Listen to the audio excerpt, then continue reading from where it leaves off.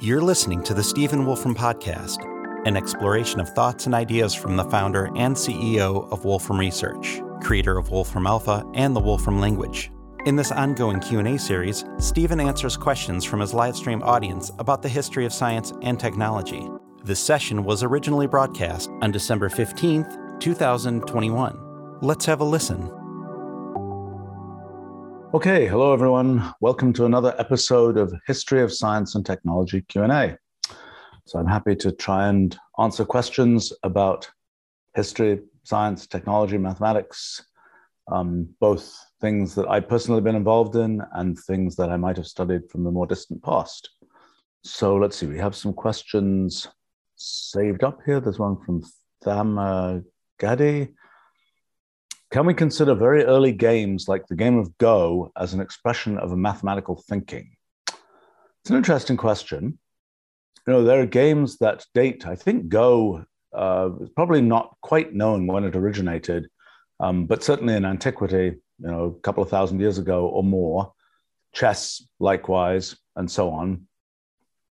There are definitely, and there are other games like, what is it? Nine Man's Morris is an old game. There's the Royal Game of Ur, which presumably had something to do with the city of Ur in the Babylonian times.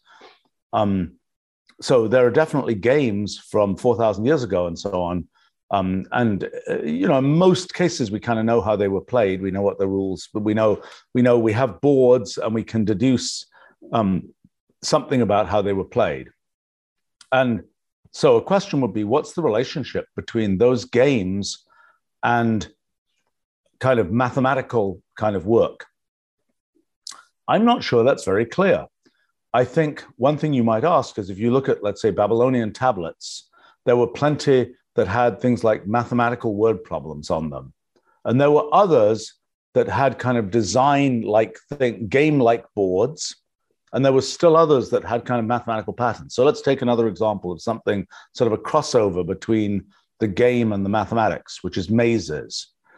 So there are, recently saw a Babylonian tablet that has an array of, 6 or 8 different maze-like patterns on it, which I thought was very interesting and an example of something not that different from the kind of enumerate possible programs for things, but it's just one tablet and has no context. All it has is pictures of those mazes on it. It has no kind of explanatory leaflet that comes with it or anything. It's just, here are some maze-like things. In the past, well, certainly there's one particular maze pattern that is often found in lots of different places. I mean, it was said at one time to have been the design of the labyrinth at Knossos on Crete that was the home of the Minotaur. At other times it was said to be the logo of the city of Troy. It had a lot of distinguished history, but it's one particular maze pattern out of many. And is that mathematical? Is that more recreational? Is it more like a game? It's not really clear. It's not clear quite how that intent really worked out. I think a thing that is something to think about in terms of these things is the sort of relationship of, quotes, recreational mathematics to the actual doing of mathematics. For a long time, there have been sort of, another question is sort of who does mathematics? Mathematics is done in Babylon and places like that. Plenty of mathematics was done for the sake of actually doing commercial transactions, collecting taxes, things like this. But, you know, when you look at the mathematical exercises that were given there, some of them were almost recreational exercises. They were kind of questions that were sort of a fun question that perhaps was a question intended to be something that would encourage the student to think math was interesting, but might have been just sort of a fun question. For example, good example from 1205, I guess, Leonardo Fibonacci's Liber Abaci, the book of the abacus, is mostly a book about sort of doing arithmetic and importing Hindu Arabic numerals to the West. But at the end of that book is this problem about rabbits. and rabbits in this year, and they have some number of each rabbit has two rabbits, has you add together the number of rabbits, et cetera, et cetera, et cetera. That was the origination of the Fibonacci series. What was it doing there? It's at the very end of Liber Abaci. It's the very last section. What was it doing? Was it recreational math? Was it kind of a practice exercise for people who had learnt arithmetic? I don't think it's very clear. It's just given there as a consider this problem. It's, you can consider it. But I think that this question of sort of the recreational and the kind of there's three things. There's games, there's recreational math, and there's math that is being done for furthering the practice of math or for the applications of math. Even the idea of sort of recreational math had sort of separate tracks. I'll give you an example. Digit sequences. There are lots of kind of recreational math problems. Can you, if you have a thing written out with letters, can you fill in digits that will correspond to these letters to make it a valid addition sum? Can you do a Sudoku-like thing? Can you do these kinds of things, which are sort of, quotes, recreational math? And the question of sort of the interface between those things and professional math is interesting. Sometimes it's there, sometimes it isn't. There were, in past centuries, people would publish, books of sort of recreational math. Those people were typically not, it's so complicated because there was so much overlap between these different areas. There are people who were definitely recreational mathematicians who would publish sort of books of puzzles, and they would write the puzzle column of a newspaper, things like that. But those people were not typically professional mathematicians. Then there were also, I would say, professional mathematicians who rather turned their nose up at the sort of the recreational math. Oh, who cares about digit sequences? That's just in recreational math type thing, that kind of thing. But then there were occasionally cases where people would sort of dip into the recreational for some scientific purpose. I mean, I can give you an example of that in my own kind of life and times. The game of life cellular automaton that John Conway developed was back in 1968 or so, was something that a lot of people kind of studied for recreational purposes. They had found, there's this cute configuration of cells and it does this and it does that. Back in the early 1980s, I went and tried to collect all that stuff because I wanted to try and do some science on it. I wanted to try and figure out some general principles about how a cellular automaton like that might work. In fact, recently, I've been planning a project of looking at kind of the meta-engineering of the game of life. People have, over the 50 years that the quotes game has existed, that people have found all kinds of elaborate configurations. There have been whole chains of sort of engineering that have been developed about how you make glider guns, glider streams that do this and that and the other. And it's very interesting to see because it's a case where you can kind of trace the history of engineering, not in something which has constraints of physicality, but just something where it's a pattern of bits. And it's like, well, what pattern of bits did people learn about and understand and build from? And so that's sort of an interesting case where I've been sort of trying to science-ify what has been essentially a recreational activity. I think that there are many interesting crossovers. The Rubik's Cube was an interesting crossover. It was at some level developed as kind of a design exercise. Then it became kind of this sort of math-like thing. But very quickly in that case, there were particular mathematicians who were sort of crossover mathematicians. Like there was a person, David Singmaster, I think, who was an early person who came in to do sort of the group theory of the Rubik's Cube. But he's also a person who has extensively cataloged and studied recreational mathematics, but he's also a mathematician. Even something like the quotes game of life, which is sort of billed as a game, John Conway eventually admitted to me after a very long conversation once that he actually invented it for real sort of mathematical purposes about enumerating recursive functions, but he sort of said he thought people would be more impressed if he presented it as a game. So that's a confusing case. I think the question of games as like chess and things like that, are they mathematical problems? Well, for a long time, chess was not sort of thought about mathematically. Eventually, by the end of the 1800s, people had started to think about sort of things like chess more mathematically. I think the idea of a game tree was something developed around 1912-ish timeframe. That was by a person from set theory, actually. I think that was Zermelo, inventor of the sort of standard axioms of set theory, co-inventor of the ZF axioms of set theory. But what a game tree is asking, given that you're in this configuration of the game, there's a sort of tree of possibilities. You can make this move at the next step, and the next move, you can make further branches from each of those branches and so on. But that idea of sort of mathematicizing chess was an idea that arose at that time. I think it had been kind of sort of hinted at by people writing chess books, and then it was kind of jumped in on by sort of the actual mathematicians, and then that sort of gradually evolved in that direction. So I think there's a sort of it's surprising that chess had existed for thousands of years and not been a source of like math problems. Now, it's worth remembering, for example, card games, games of chance in the 1600s. That was what led the Bernoullis to get interested in probability theory. Was, what could you do from games of chance? That was a case where, in a sense, the game was mathematicized and led to a bunch of mathematics.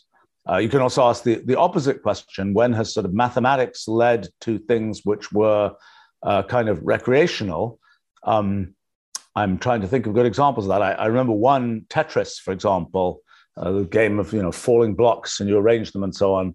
I think that was a former student of a former employee of ours who was Russian mathematical physicist who had been studying things about statistical mechanics and so on. And Tetris was kind of a something that came out of essentially the mathematics or the mathematical physics of things about crystals and so on, and that was kind of an idea that was spawned from that. I mean, I suppose the question you could ask to what extent are the people who are impressive players of different kinds of games also the mathematicians? One thing that's always interesting about a game like chess is that the range of different kinds of people and backgrounds of people who are sort of serious chess players is extremely diverse. In a sense, probably more diverse than the backgrounds of people who are going to be sort of pure mathematicians, for instance. But I think that the overlap between sort of the great chess players and the great mathematicians, they're disjoint sets with a small overlap. I think so. I would tend to think that the interface between games and mathematics was not as great as one might think. It feels like the same kind of thing, but I think operationally it was practiced for different motivations and probably by largely different people, would be my guess. But knowing really what the origination of some of these games and so on were is difficult. I mean, I don't think one knows.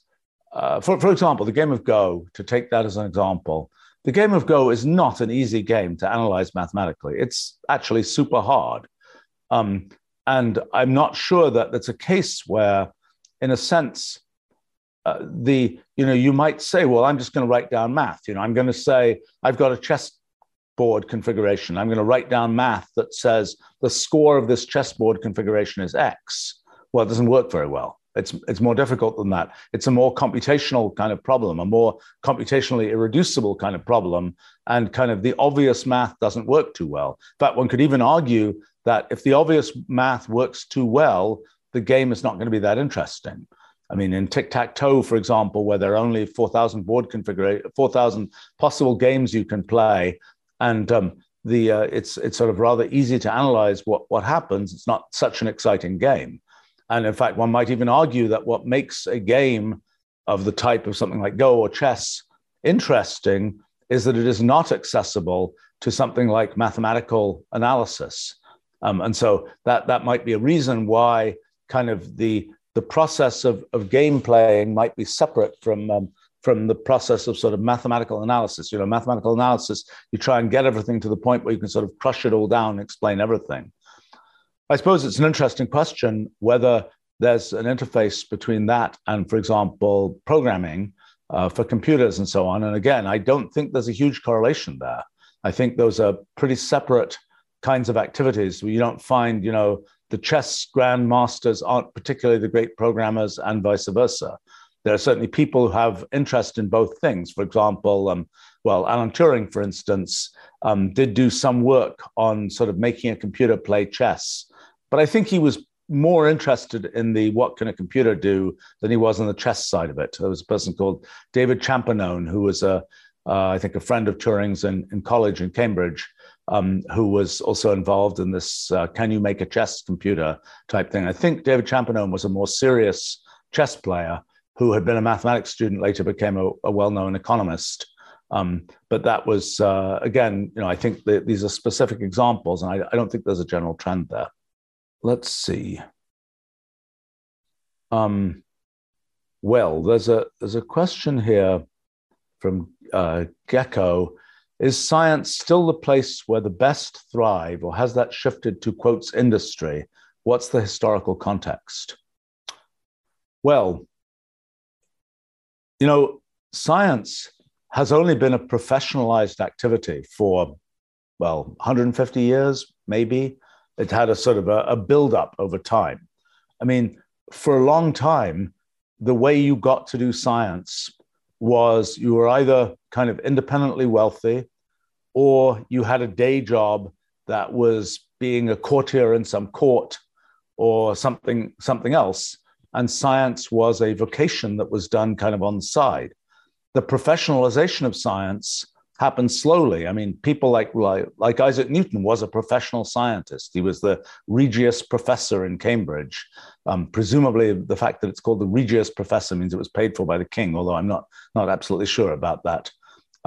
But the idea that there were people who were professionals doing these kinds of intellectual pursuits has not been a thing for that long. I mean, I think Immanuel Kant was probably one of the first professional philosophers, so to speak, employed to be a professor of philosophy, so to speak. Even when you say a professor of X, does that really make you a professional, whatever it is? Because your real job, in a sense, is teaching. I mean, I know when I was a professor long ago, in a first approximation, even the fanciest research universities sort of thought the job was teaching, and the research was kind of an on-the-side thing, and it was more significant on-the-side thing if you were bringing in grants and government money and all this kind of thing for it. But in a sense, the thing that people were being paid to do was to teach, and research was kind of a sort of an add-on type thing. Now, the idea of it's sort of been interesting that there's been, in some countries, there's been a kind of a government research strand, an industrial research strand, as well as a university research strand. And in different countries, the relative kind of prestige of those different strands has been different, and at different times in history also.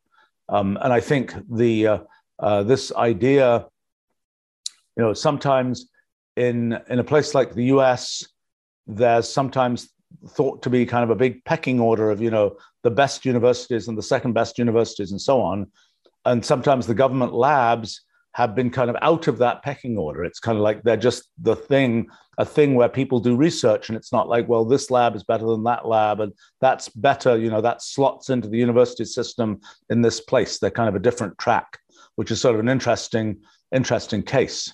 I mean, by the way, it's worth remembering that in the US, there are a few universities that have sort of broad, sort of high sort of achievement in a lot of different areas, but there's a lot of variation of, a university that may be kind of an obscure university for some purposes just has a fantastic department of X that got developed as a result of some particular individual or some coincidence of history or whatever else. But I think this question of how do people, how do people kind of get to a point where they can be productive and work they're doing?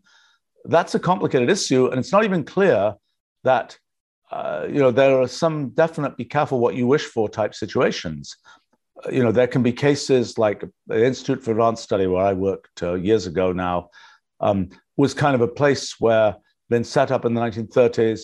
And it was kind of okay, now just go and think for the rest of your life. Well, there are some people for whom that's really a big win and wonderful, and they can be very productive. And there are also lots of people for whom this kind of, okay, you've got 50 years, just go think, is not a great way to be productive. And so this idea about whether, what counts as sort of being a place where sort of people can be the most productive isn't clear. When it comes to this question about what does it take to thrive in different environments, and this is perhaps segueing a little bit off the topic of history, but to be a modern academic, there is a definite track you have to follow. And it's like somebody was saying to me just yesterday, actually, they were explaining that they wanted to use AI as a generator of text. Why? They were going to use it to generate kind of boilerplate text for academic papers that they were writing. And it's like, by the time you've got something where you are on a track where you need boilerplate, that is kind of standardized text that could be written by an AI, something is wrong with this picture. And you're in an environment where there's sort of a certain layer of gunk that's involved that shouldn't be, that's not part of the kind of the intellectual story. And I do think that in modern academia, there are definite sort of games that get played and things people have to do to succeed that don't necessarily relate to, are they, for example, the most productive, innovative, whatever kinds of thinkers? In fact, it's fair to say, and I've probably said this many times, that if you want sort of when you have a big field with lots of institutional structure, that is a terrible formula for having sort of high-level innovation happen, because you end up with all these systems that are just like, well, you've got to be doing the same thing everybody else is doing and so on. And I think that that's something that in a lot of fields at universities and so on, that's what's happened. Now, on the other side, you have sort of entrepreneurism and the commercial sector and so on.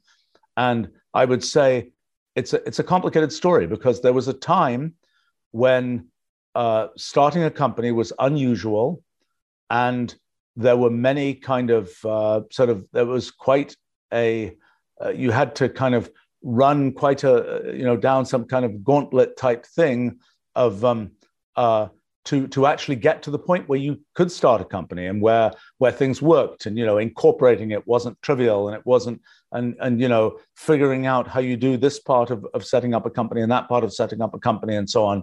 It was non-trivial. Now the process of entrepreneurism has been somewhat more institutionalized.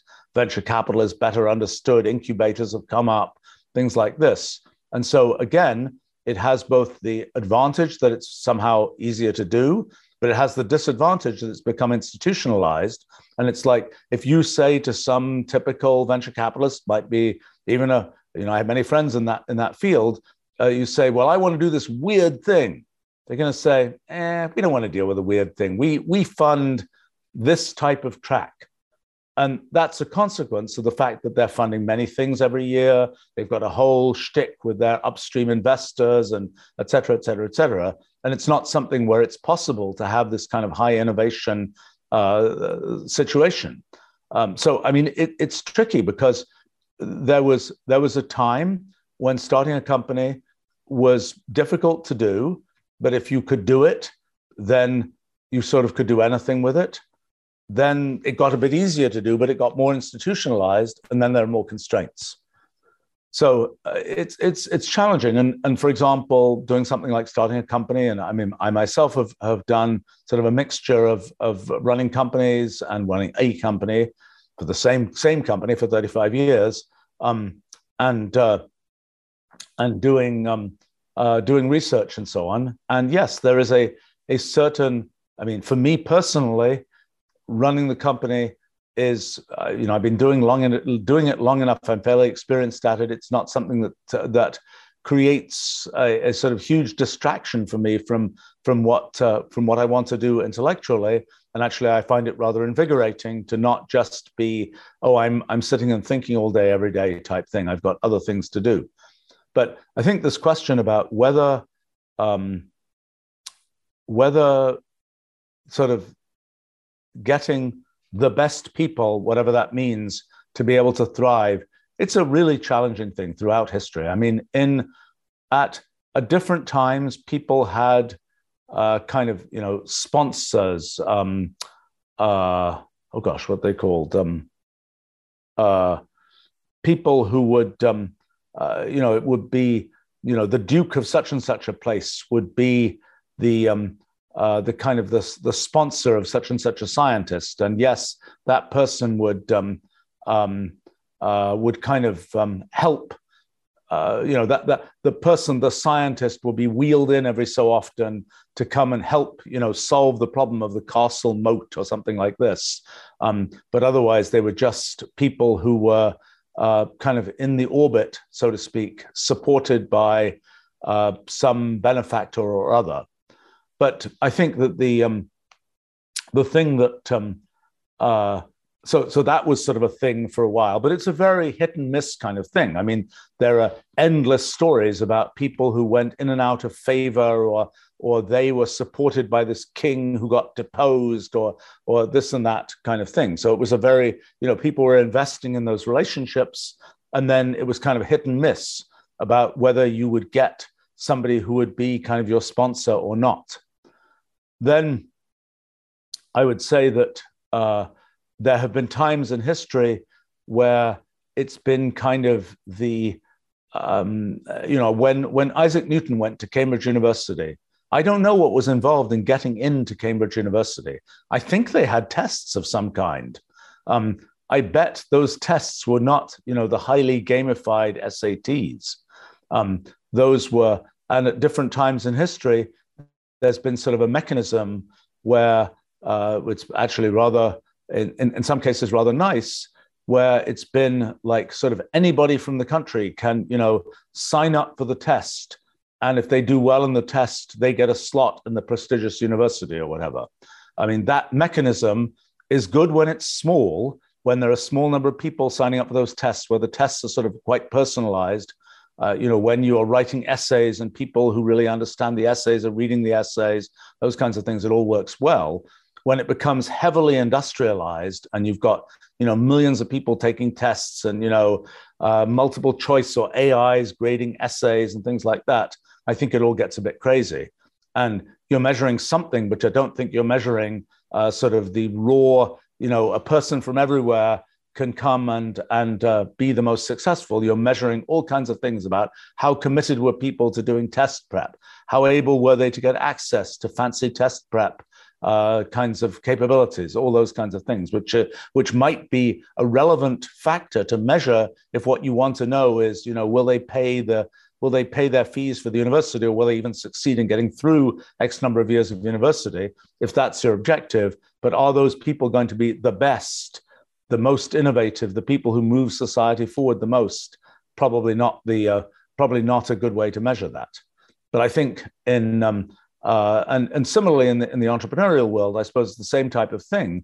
There was a time when it was very, when it was like kind of the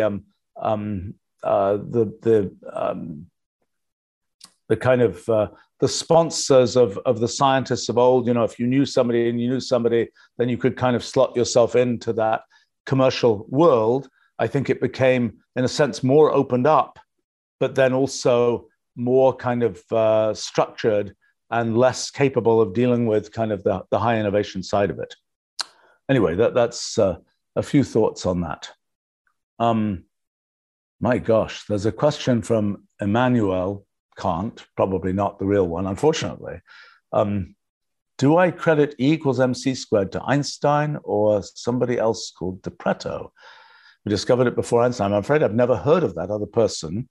I don't know the detailed history of E equals mc squared.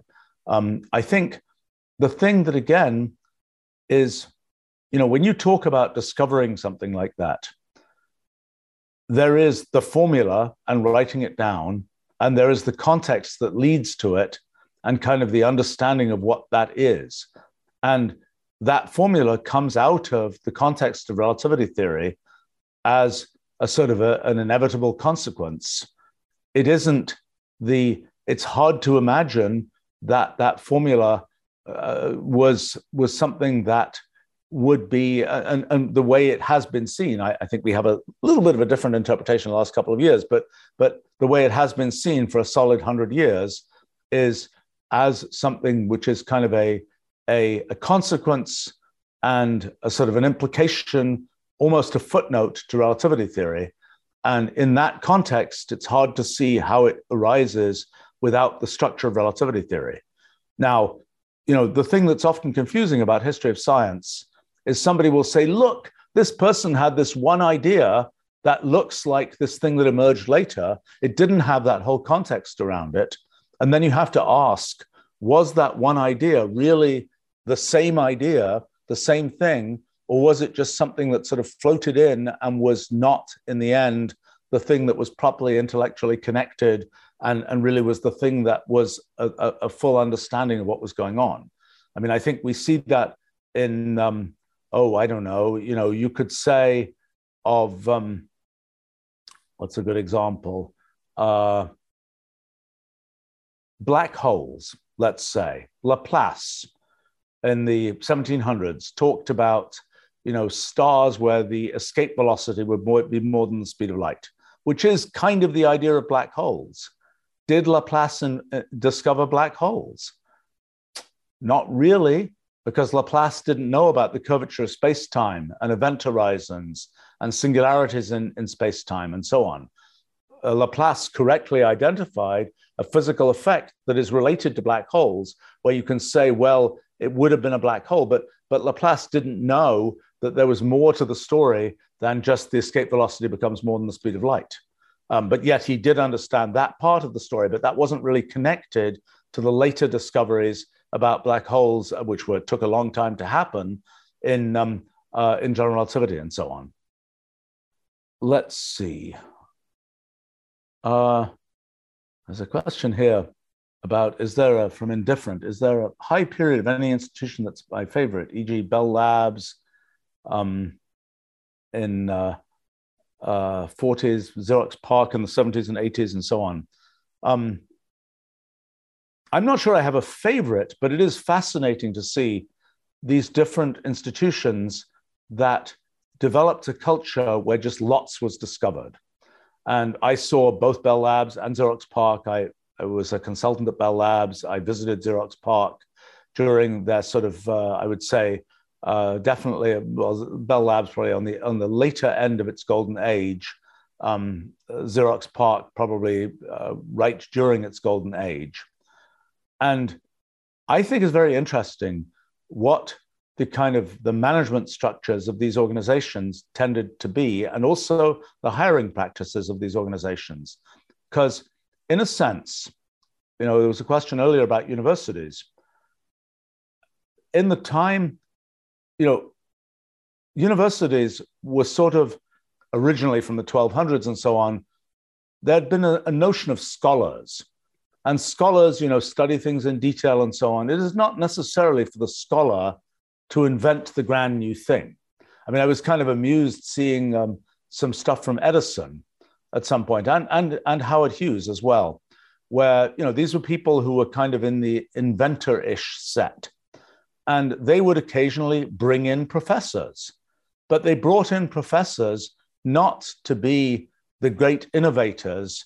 They brought in the professors to kind of fill in the details and well, we need to understand some particular thing about meteorology. We need to understand some particular thing about materials science. Let's bring in a scholar. Let's bring in a professor to try and do that.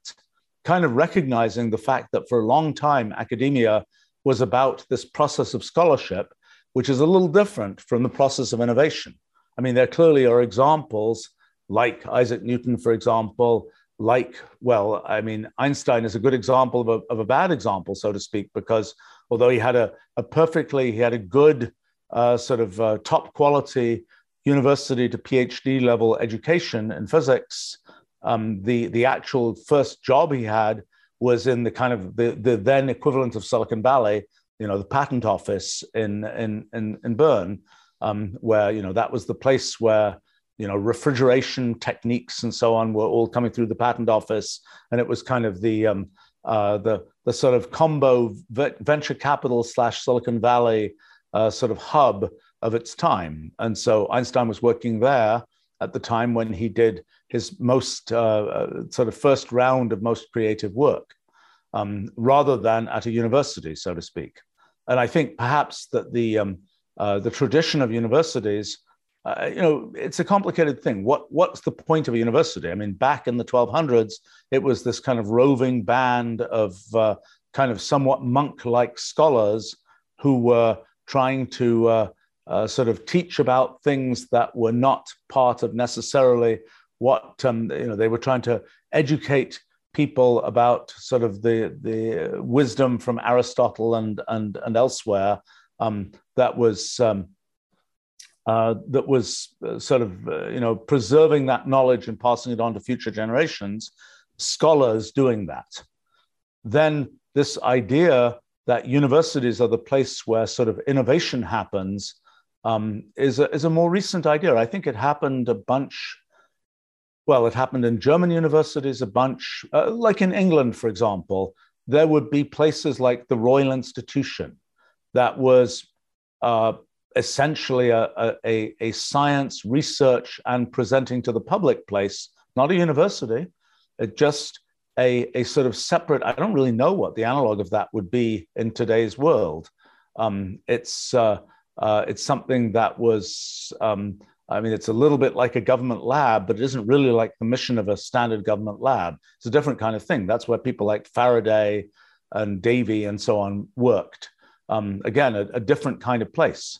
And I think that there's a certain, I have to say, I think there is often a certain energy to places that have are not kind of in this large scale flow of people doing sort of in a kind of industrial scale track of doing some particular kind of thing. And sometimes when places are newer, there's more energy associated with these things. I think probably in the US, when universities expanded dramatically, for example, in the technical areas after Sputnik in 1957 and so on, when there was lots of funding put in from the government and so on into universities and developing research at universities, that was probably a period of great productivity when kind of universities were the hot place, so to speak, for innovation. I think that there's a certain, what can I say? There's a certain different, there are different types of people who can succeed in institutions of different kinds and at different stages in those institutions. I think that, for example, at universities today, I can't really speak about them that much today. I haven't been so much involved in them, but certainly used to be the case that research was not managed at universities. If you were a professor at a university, nobody told you what research to do. You just did what you did. If you could get government funding, great. If you couldn't, well, that was bad. But there was no manager at the university saying, hey, you should work on this rather than that. A department chairman or a president of a university, perish the thought, actually telling people what they should work on and what they should not work on. That would be, the faculty would come out with pitchforks and so on in that case. Well, so whereas at a place like Bell Labs or Xerox PARC, there was kind of an overarching sort of management, both implicit and explicit, kind of, this is what we're trying to achieve, this is how we can do something, sort of go in strategic directions and so on. And I think that that probably had for many people that had it's always very variable. For many people that had kind of a positive effect. I mean, there have been different mechanisms over the course of time for sort of institutions where there are sort of interesting innovations that happen. For example, Oxford and Cambridge in England, where there's this college system and where people are fellows of colleges and so on. Used to be the case that you were a fellow of this college and that was kind of all you were at the university. Then by the mid 20th century, it was much more, there was a department of X that was really induced, I think, by science when people needed, you needed a lab, and that wasn't going to happen in, this college. It was something that wanted to be centralized for the university. But, for quite a while, there were sort of the people who were the fellows of colleges and things, and they would often get those fellowships pretty early in life, right after they got their bachelor's degrees and so on. And then they would kind of be somehow in the orbit of that college. Maybe they would be sort of permanently living there. Maybe they would be kind of just going there from time to time, but that they were somehow sort of supported to do it, at least at some level, supported to do whatever academic thing they wanted to do. And that was for many people, that was sort of a good deal. There are plenty of sort of innovations that one can point to that came out of people who were embedded in that kind of system. So anyway, I think it's always interesting to see companies will get to a point where they say, we're so successful, we need a basic research lab, or we need a research lab. And I've seen this in many companies. I've even been involved in giving some advice to people about how to set these things up. It's a very challenging thing because you're a company, you've made a bunch of money, you've got you say we want to plan for the future. To do that, we need to have more basic research. We're going to bring people in, but then there's the question of, can you take the innovations that, what happens to that? For example, when your company isn't quite as profitable anymore, what do you do to the basic research lab? Do you just say, oops, those hundreds of millions of dollars that were going to basic research, let's cut that off the budget, because that way it'll look better for our stockholders, so to speak, and nobody's going to notice that we cut the basic research lab. That's happened a bunch of times. Then there's the question of, okay, you have a very successful lab, like Xerox PARC, for example. It invents amazing stuff, but the mothership company can't do anything with it. It doesn't have a mechanism to get that innovation back into the main company. I remember at Bell Labs when I was there. My friend Rob Pike made this thing called the Blit terminal, along with Bart Locanthe, I think was the other person's name.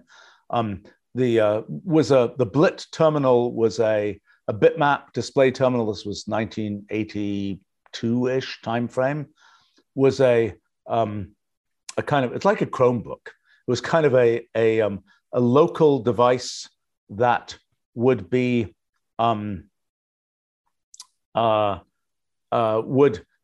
it was kind of a way of using the phone lines, because Bell Labs was, after all, part of the phone company. And the idea was there was a central computer, and then you would have this local thin client device that had a nice bitmap screen, and the computing would be done on the remote computer. And then you would have your sort of local interaction on this Blit terminal device. It was very, very modern in many ways.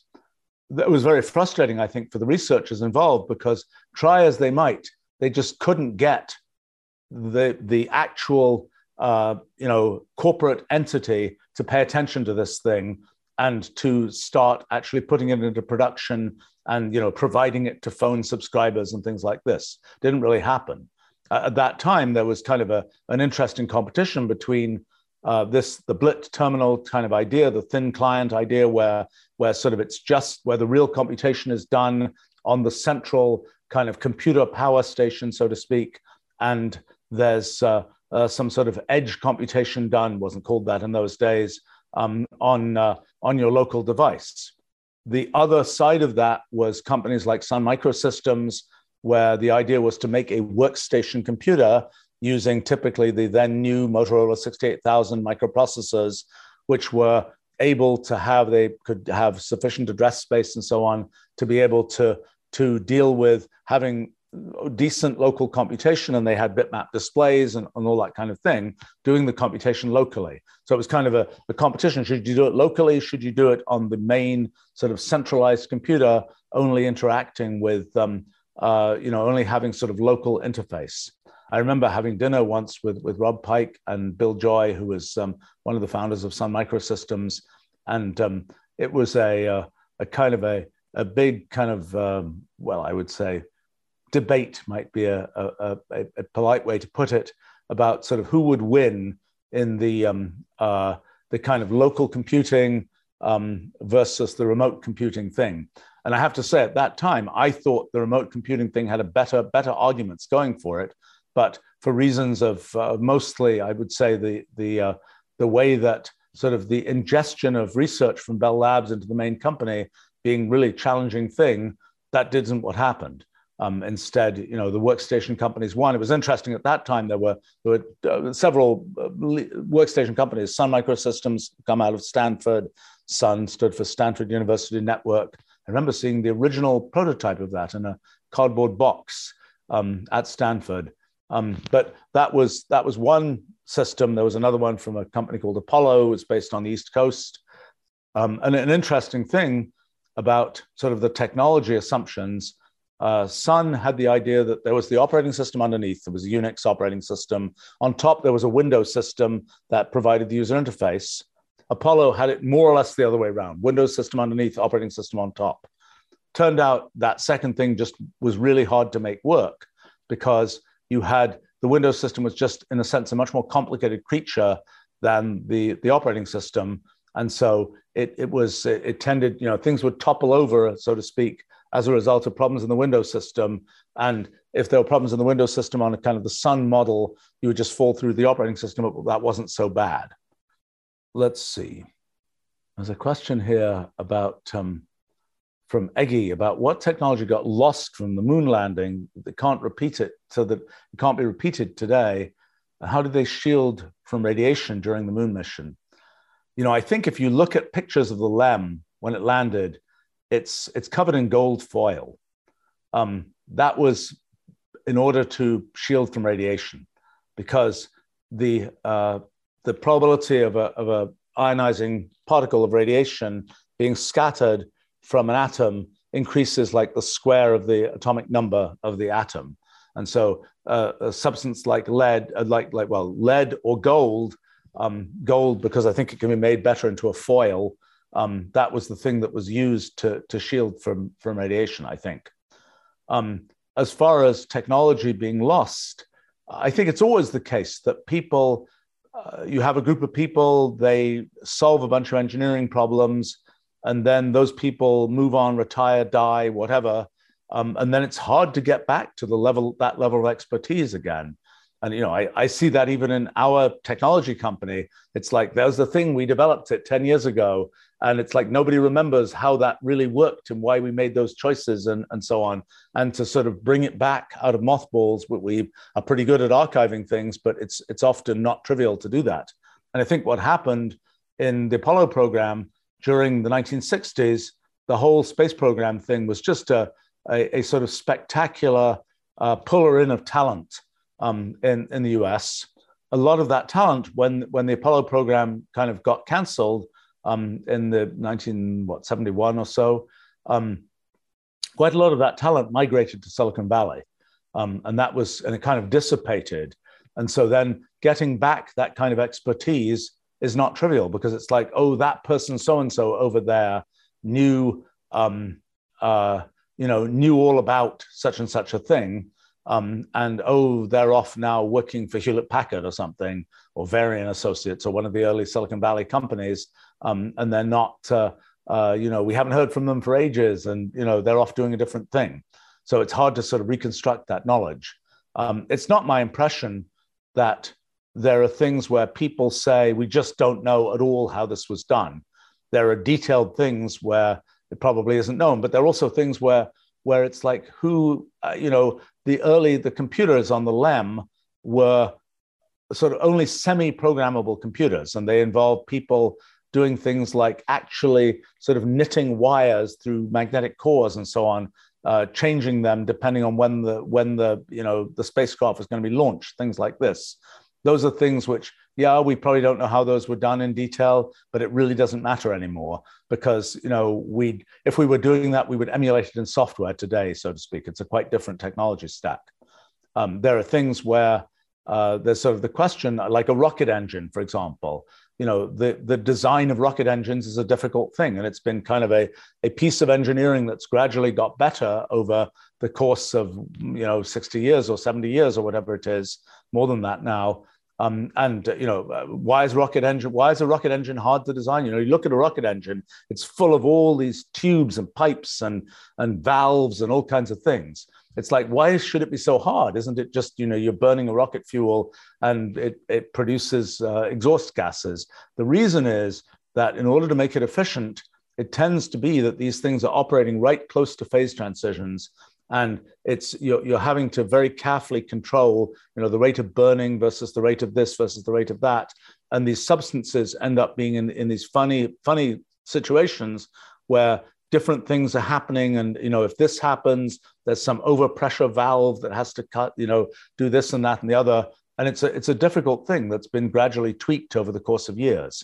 I think people say that the thing that limits most rocket engines is the turbo pump that tries to just pump fuel into the combustion chamber. I think that's what sort of limits but the very fact that that's a limiting factor rather than something which is sort of the pure physics of the rocket is kind of part of why that's difficult and why I think there's a sort of an unbroken thread of progressive development of rocket engines over the course of time. And so that's a place where I think the technology is not that different. I know SpaceX, for example, licensed old Russian designs when they started out.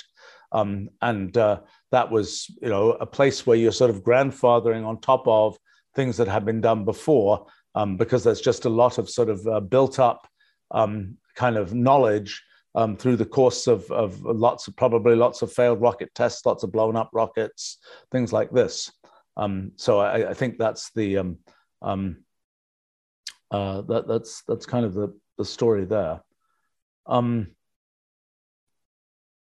There's a question here about from Freaks.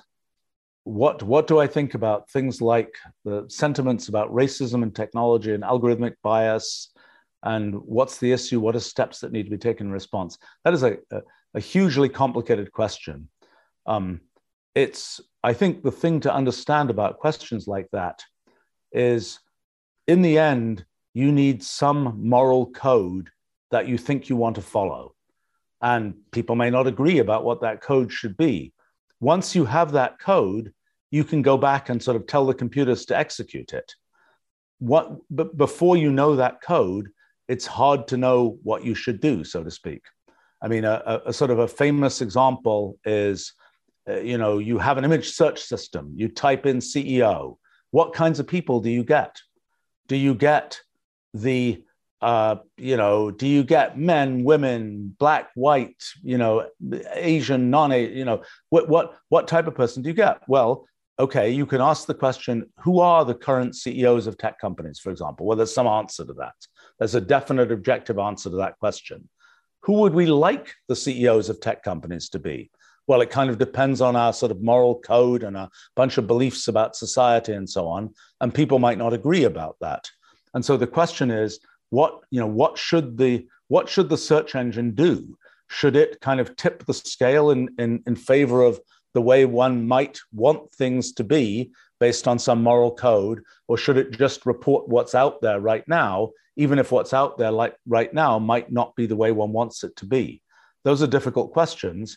And I think that there's a sort of a question of what is the role of technology and technology companies in those kinds of issues. Is it something where you're just reporting the facts, so to speak, or is it something where if you believe that the scale should be tipped, should you be involved in tipping the scale, so to speak? And I think it tends to be the case that sort of reporting it as it is versus describing it as you would like it to be or as somebody would like it to be is a difficult thing to decide. I mean, this comes up a lot in things where one's doing, I don't know, algorithmic estimates of credits of credit worthiness or possible success in this or that or the other.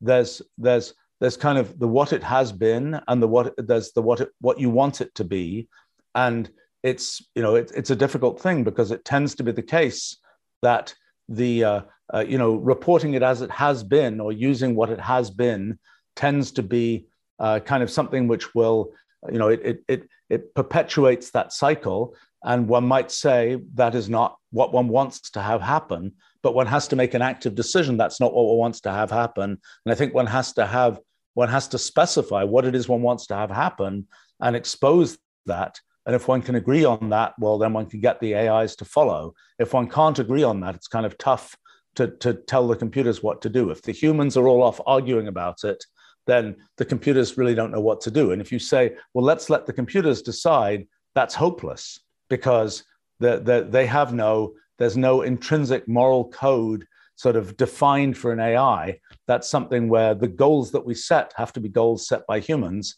And that's something where if you say, the bright idea might be, well, let's just have the AIs watch what the humans do and emulate that. Well, that's, again, back to just do what has been done in the past, which might not be what you want. Or many people would agree that, I don't know, I'm reminded of some kind of amusing sort of science fiction movie which had some robot in it, which had been, learning to drive, and it accelerated every time it saw a yellow light because it said, well, that's what the humans do. And but it might not be what you would want the AI to do, so to speak. It might be, so I think it's a very, very complicated area where I think that the thing that people perhaps sometimes make a mistake about is it's not really a technologically solvable problem. It's something where you have to decide what you want. And there's much argument perhaps about what you want. Once you have that decision, then you can implement that in technology. The role of, it's sort of an interesting question, what the role of a company versus a government versus people on their own should be in trying to figure these kinds of things out.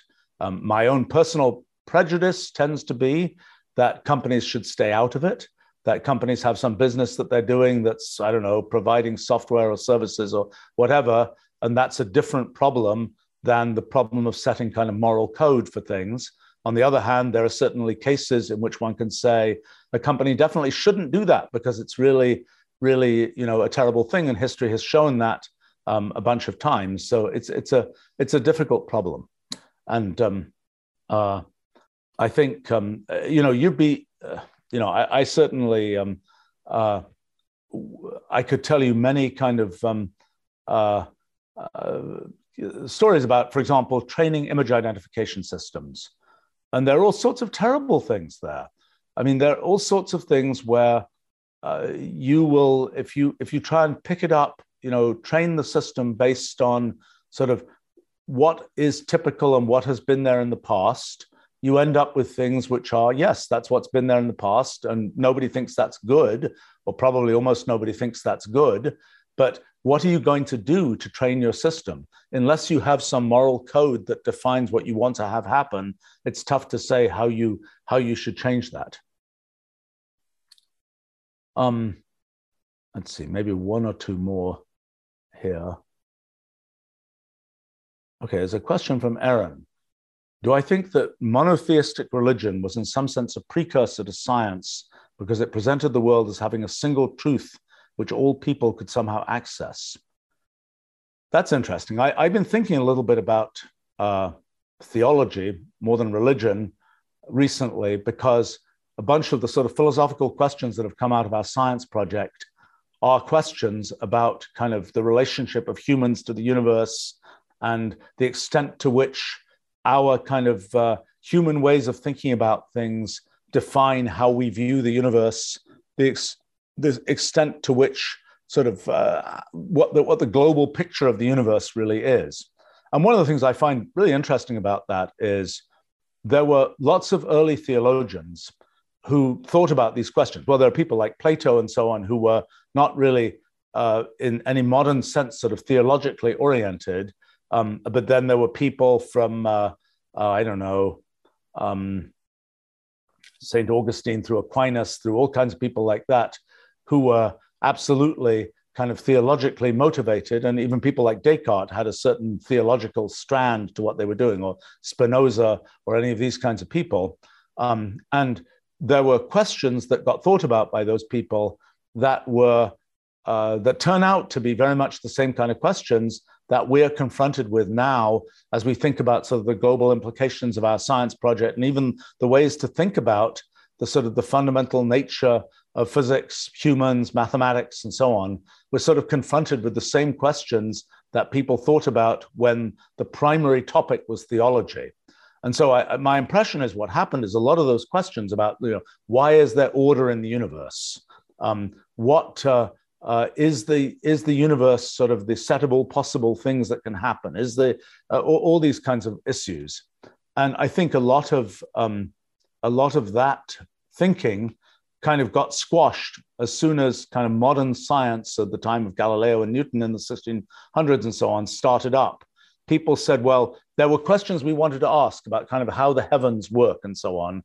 And those questions, well, this modern science stuff, this mathematical science, is doing really well at that. Let's just follow that path and not, this theological thinking, well, there was the whole Copernicus, Galileo debacle, and it just seems like those guys were off on the wrong track. And so then the sort of the science track got followed. The fact is, the theology track was thinking about questions which were different from the science track questions. Those questions are a little bit back now. And in fact, it's pretty interesting to go see what the theologians said, because a lot of what they said was really pretty smart. It just was stuff that was different in a different direction than the kinds of things that were thought about in terms of science. And for example, monotheistic religion is sort of a thing where this kind of idea that you go up and it's bigger and it's bigger and it's bigger and it's bigger, and eventually you get to the end and it's everything. And what is it? Well, it's kind of a godlike thing. And there's one of it. This idea that there's a bigger, bigger, bigger, and then there's the end, and that's the everything, and there's one everything and not many everythings, was, I think, kind of the conceptual, for some of those theologians, at least, that was the kind of conceptual origin of God. And, people like from Spinoza, even I think Gödel had some rather different point of view on this, but this idea of sort of the limit of everythingness was God, and there was only one of it. Now, mathematically, that isn't really quite right, because as one discovered with transfinite numbers and all this kind of thing, that idea of the sequence and there's always a largest element is not quite the right story. But that was the sort of approximating story that I think led to kind of this sort of monotheism has to be the way it is, because there's always a biggest everything. And obviously then it got many other tentacles of thinking about the relationship of everything to humans and all kinds of other issues, and sort of then got bundled together with the more sort of how to lead your life stories of religion. And this was also combined with the fact that the mode of explanation was not, if we're going to explain, right and wrong, we will write down a formula type thing. It was more, if we're going to even explain how the universe works, we'll write down a formula. It was more told in stories and allegories and so on, because that was the method of communicating kind of intellectual ideas that was available at the time. Just as if you asked, what did Democritus or Epicurus or somebody like that say about atoms back in the 5th century BC or something, it was not we'll write down a formula for Brownian motion or whatever. It was a description of atoms and almost a story about what was happening with atoms. And so I think that's that kind of approach. Now, I think it is interesting that a bunch of sort of development in science happened in places where monotheistic religions were big. What's the correlation between those things? I'm not sure. There was also science development happening in places where there weren't monotheistic religions. So I don't know the extent to which that was relevant. Now, it is interesting, perhaps, you mentioned that the idea that presented the world as a place with a single truth that all people could access. That's interesting. I mean, that's an interesting thought, that somehow that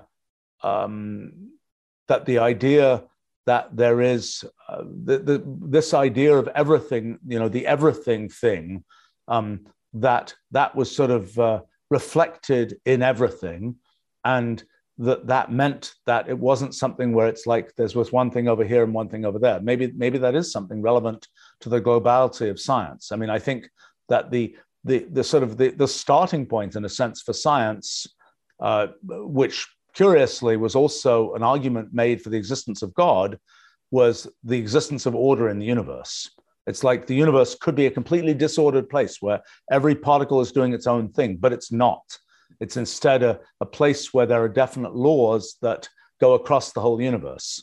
Now, our understanding of that now, in terms of our physics project and this whole R'uliad idea and so on, is rather different and rather nuanced, and really has the idea that actually the universe does have everything going on. It is merely our particular way of viewing the universe from our particular place in R'ulial space, just as we have a particular place in physical space, that leads us to our particular view of the universe with the particular laws that we attribute to the universe. So we're really going away from the idea that the universe itself is imposing these laws that are the laws of the universe. Rather, we're saying at the base level, at the kind of real sort of level of the universe, all possible laws are being followed. It's merely that in our way of observing the universe, we attribute to the universe certain particular laws. So this idea that the laws come from the universe, sort of come from God, in a sense, having imposed that particular set of laws on the universe, that would have been a point of view of the theologians for quite a while. I think our point of view is in a sense a more bizarre point of view, perhaps, but one, by the way, that probably is reflected in some theological thought, that the universe is everything, really everything, and all possibilities and all possible laws and unlaws and so on, but it is merely our human interaction with it that gives it the kind of order that we humans perceive in it. And so that's kind of a case where there's sort of, you can perhaps tell that some of those arguments are not the arguments that you see in modern mathematical physics. Those are arguments that are much more in resonance with arguments that people have tried to make over the course of studying theology than arguments that people have made in the sort of specifics of mathematical physics. But they're arguments that you kind of have to untangle if you want to understand questions like, well, one that I've been greatly interested in recently, are mathematics and physics at the bottom fundamentally the same thing and merely being seen in different ways by us humans, so to speak?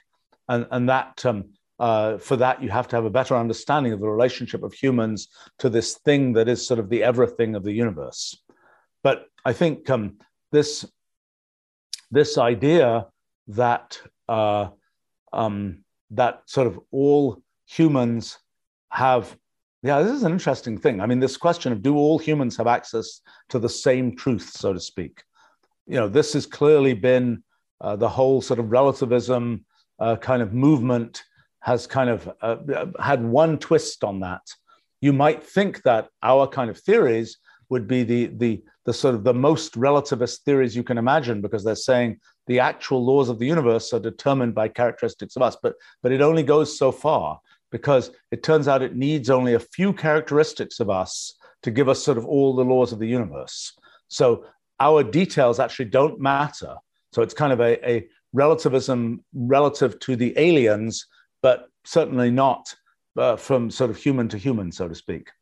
But I think in these questions about, for example, the fact that science is a global activity and sort of most people more or less believe the same science is interesting. Mathematics, same way. It could be mathematics with its notation as it exists today, grew up in particularly the 1600s at a time when there had been a sort of universal language of learning, at least in the West, which was Latin, and that was kind of decaying, and people were going to, French, English, German, etc., as Italian, whatever, as languages of scholarship. And there was sort of an active effort to try and standardize mathematical notation. Let's have an international language of mathematics, so to speak. I think that science, because it hasn't been such a big field, has ended up being sort of scattered throughout the world. And most of the time, science is kind of, it's the same science is more or less believed more or less around the world. We've seen that lots in this pandemic, for example, that people aren't off having very different science theories in different parts of the world, for better or worse. In medicine, it's not quite so obviously the case. I mean, there's sort of traditional medicine in countries like China. I don't know how big that is these days, but my impression is there's still quite a lot of kind of the Western medicine versus traditional medicine, where that hasn't completely flattened out across the world. I mean, some aspects of it have, and there's certainly some commercial pressure to see that happen, but I don't think it has completely happened yet. I think it's interesting that science, probably by virtue of being a comparatively small field with high mobility of people, has become something that is largely global. It isn't the case that people say, during the Cold War, for example, in physics, I was involved in the business at that time, and you could ask, was there American physics and Soviet physics? Were they separated? And the answer is a bit yes. There were things that were popular in American physics, and they were different from things that were popular in Soviet physics. For example, in Soviet physics, there was computers weren't really a big thing there, and there was a lot more emphasis on kind of elaborate mathematical calculation. There are plenty of that in American physics too, but there was more of an emphasis in Soviet physics. There were types of questions that were explored, and I would say if you showed me a physics paper from, I don't know, late 1970s or something like that, and sort of blinded it and said, was this a Soviet paper or an American paper? It wouldn't be hard to tell. It wouldn't be hard to tell because the approach would be somewhat different. Sometimes the notation was a bit different. But that was a case where physics had not globalized. Whereas I would say now probably it's pretty globalized in that sense. So I don't know to what extent I would say that the rise of another point to make about the sort of the religions and so on versus the sciences, there were plenty of institutional structures that were spread by religions, and which once you had the concept of a such and such an organizational structure, and you were going to feed people into it, among them scientists, it was kind of like, well, you could, the places covered by, I don't know, the Catholic Church or something, or were going to have some uniformity. And so there was going to be some possibility of sort of that same institutional structure and those same kinds of people operating across all those places, which would lead to a certain uniformization in the kinds of thinking that were going on in science at that time. But it's a good question. Your original question is a good question, and I don't have a great answer to that. All right, I should probably wrap this up in just a moment here, see if there's anything I think I can handle quickly. Famous last words.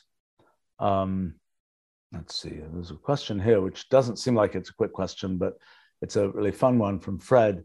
Why did it take so long to get so scientific, so technically advanced? In other words, if you went back and, there's sometimes these movies where somebody, is a time traveler and they go and take there was one just recently, wasn't there, about where it's like somebody is the magic inventor because they take this thing from the future back to the distant past, and that's the seed that sets technology off in a certain direction. Imagine you took a laptop back to ancient Greece or something. What would you do with it? What would be the conclusion about it? What would be the can you accelerate technology development? Is technology development just about having ideas, or is there a big infrastructure development that's needed? Is it critical that you have clean water or something to be able to do certain manufacturing processes? Is it critical? And I think what tends to be the case is that there's an awful lot in the sort of development of technology that's not ideas based, that is really based on just the progressive development of infrastructure to let you do more and more, precision engineering, to let you do this, to figure out how you mine this kind of material, et cetera, et cetera, et cetera. Now, each step there probably required an idea to get, to solve that engineering problem. But in a sense, there's this whole stack of engineering problems that had to be solved in order to get you to the point where you could build something in a particular way. And sort of the idea alone, I mean, if Leibniz back in the late 1600s had really grokked the idea of universal computation, what would he have done with it? He had built this brass, mechanical calculator, but could he have, said universal computation, now I can go and build computers? Could Babbage, for example, 1840s, was talking about making a giant analytical engine. He never built an analytical engine in the end, but Ada Lovelace was going to be the CEO of the Analytical Engine Company, but unfortunately that didn't work out because she got sick. But she was, the concept was they were going to build this giant analytical engine, steam powered, mechanical thing. Maybe they would have made the jump to electromechanical, not sure. But they're going to build this thing in the 1840s, and it was going to be the cloud computing of its day, so to speak. That didn't happen for sort of unfortunate personal reasons, I think, at the time. But it could have been that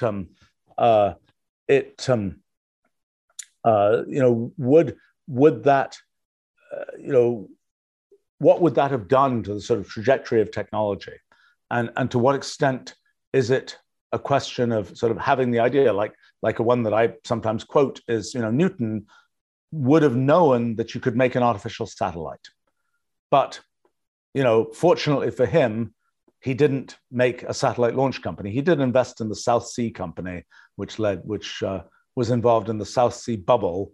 But so he was definitely a sort of entrepreneurial investor, but he didn't invest in the SpaceX of 1690 or something, because there wasn't one, and that was a few hundred years too early. So, I think this question of what does it take to get to a certain level of technology, I think it takes lots of small pieces of infrastructure development that all have to build up to get to the point where you can actually do a certain kind of technology. And that's why this is one of the great achievements of our civilization, that we've built up all this expertise, all these engineering capabilities, all these supply chains, actually, of how you get this and that material to this and that place and assemble it in this and that way. So I think it's the main answer is just that it involves these many steps of engineering development and production, manufacturing development, and so on, that are sort of inexorably take a long time. And it isn't really a question of you just have to have that one brilliant idea and you can kind of jump many hundreds of years into the future. Now, it's interesting in an area like software, where that's probably perhaps less true, because even in my own efforts, a bunch of the ideas about symbolic programming and so on that we use today in Wolfram language and so on, and that are still, I would say, sort of many years in the future, so to speak, in terms of really widespread understanding. I came up with those ideas, leveraging a bunch of ideas from mathematical logic back in around 1980. And that was, in a sense, that was sort of the just an idea, because implementing the software aspects of it are somewhat challenging. But once you have things committed to software, there is less of this need for the engineering stack than there is in the production of physical things. There's some need, it's important to have structured code, and you can, tools for dealing with large scale code bases. But honestly, we had pretty decent ones. At least our team had built a bunch of pretty decent ones back in the beginning of the 1980s.